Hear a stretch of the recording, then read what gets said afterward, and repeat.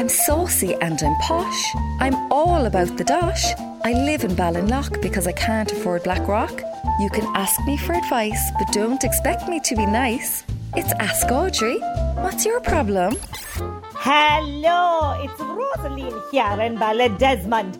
Bad cess to my married friends and the way they say, "Oh, Rosaline, I'm a friend and he'd be very nice for you." And then they wheel out some beauty they found in a rubbish bin in downtown Scatterglynn. A friend of mine actually did wheel out one guy. They had him in a shopping trolley. He was so drunk. So it was rolling my eyes time again when my cousin said she had a man for me, only for her to set me up with this Cullum, who'd remind you of Liam Neeson before he got old. You wouldn't say he was exciting. Poor Cullum is as straight and narrow as a skinny heterosexual, but I'm as glad to have a bit of maturity in my life, to be honest with you.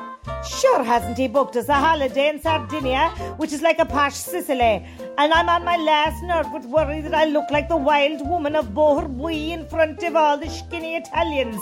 I was going to get my eyebrows done in Mara's beautician place in town. It's called Lovely Lids, lads.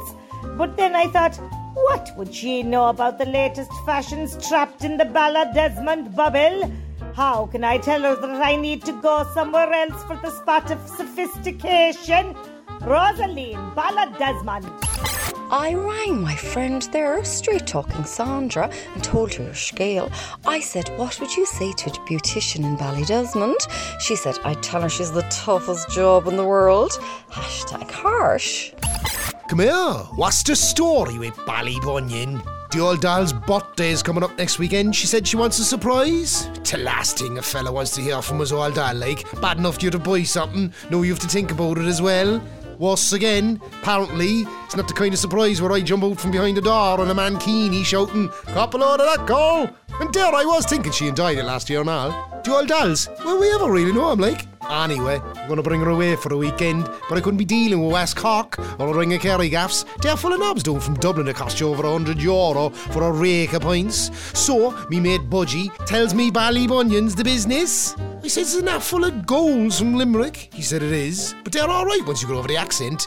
So I looked it up online there, and the main thing Ballybunion has going for it is golf. You probably don't know me old doll, Audrey, but I can't imagine her doing cartwheels because I brought her to one of the top 10 links courses in the world, whatever that even means. So, do you think I should just go for it and bring her to Ballybunion anyway?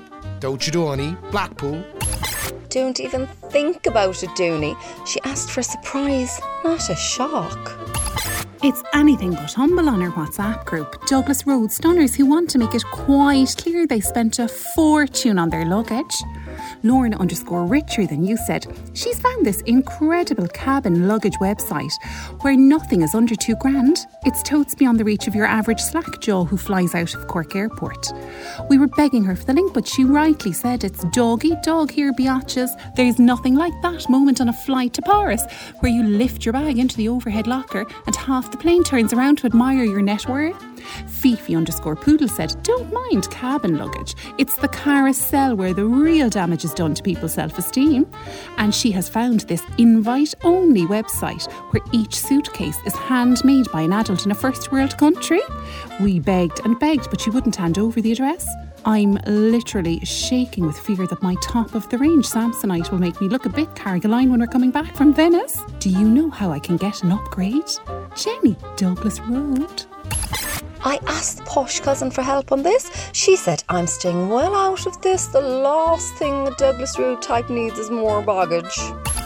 Guten Tag. I often have a beer with my dinner because I am German and therefore unlikely to get a lip for it and wake up the next morning in the bath. This is what happens to my Irish flatmate every time we have a drink with dinner. He says, a bird never flew on one wing, whatever that means, and 2 hours later, he is singing wolf tone songs. He said that it's all my fault for having a beer with dinner, even though it is part of our national culture. How can I persuade an Irish person to stop after one drink?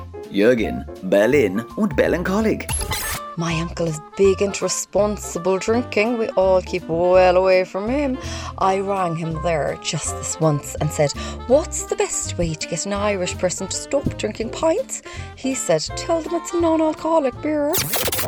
Read Ask Audrey every Friday in the Irish Examiner. Red FM.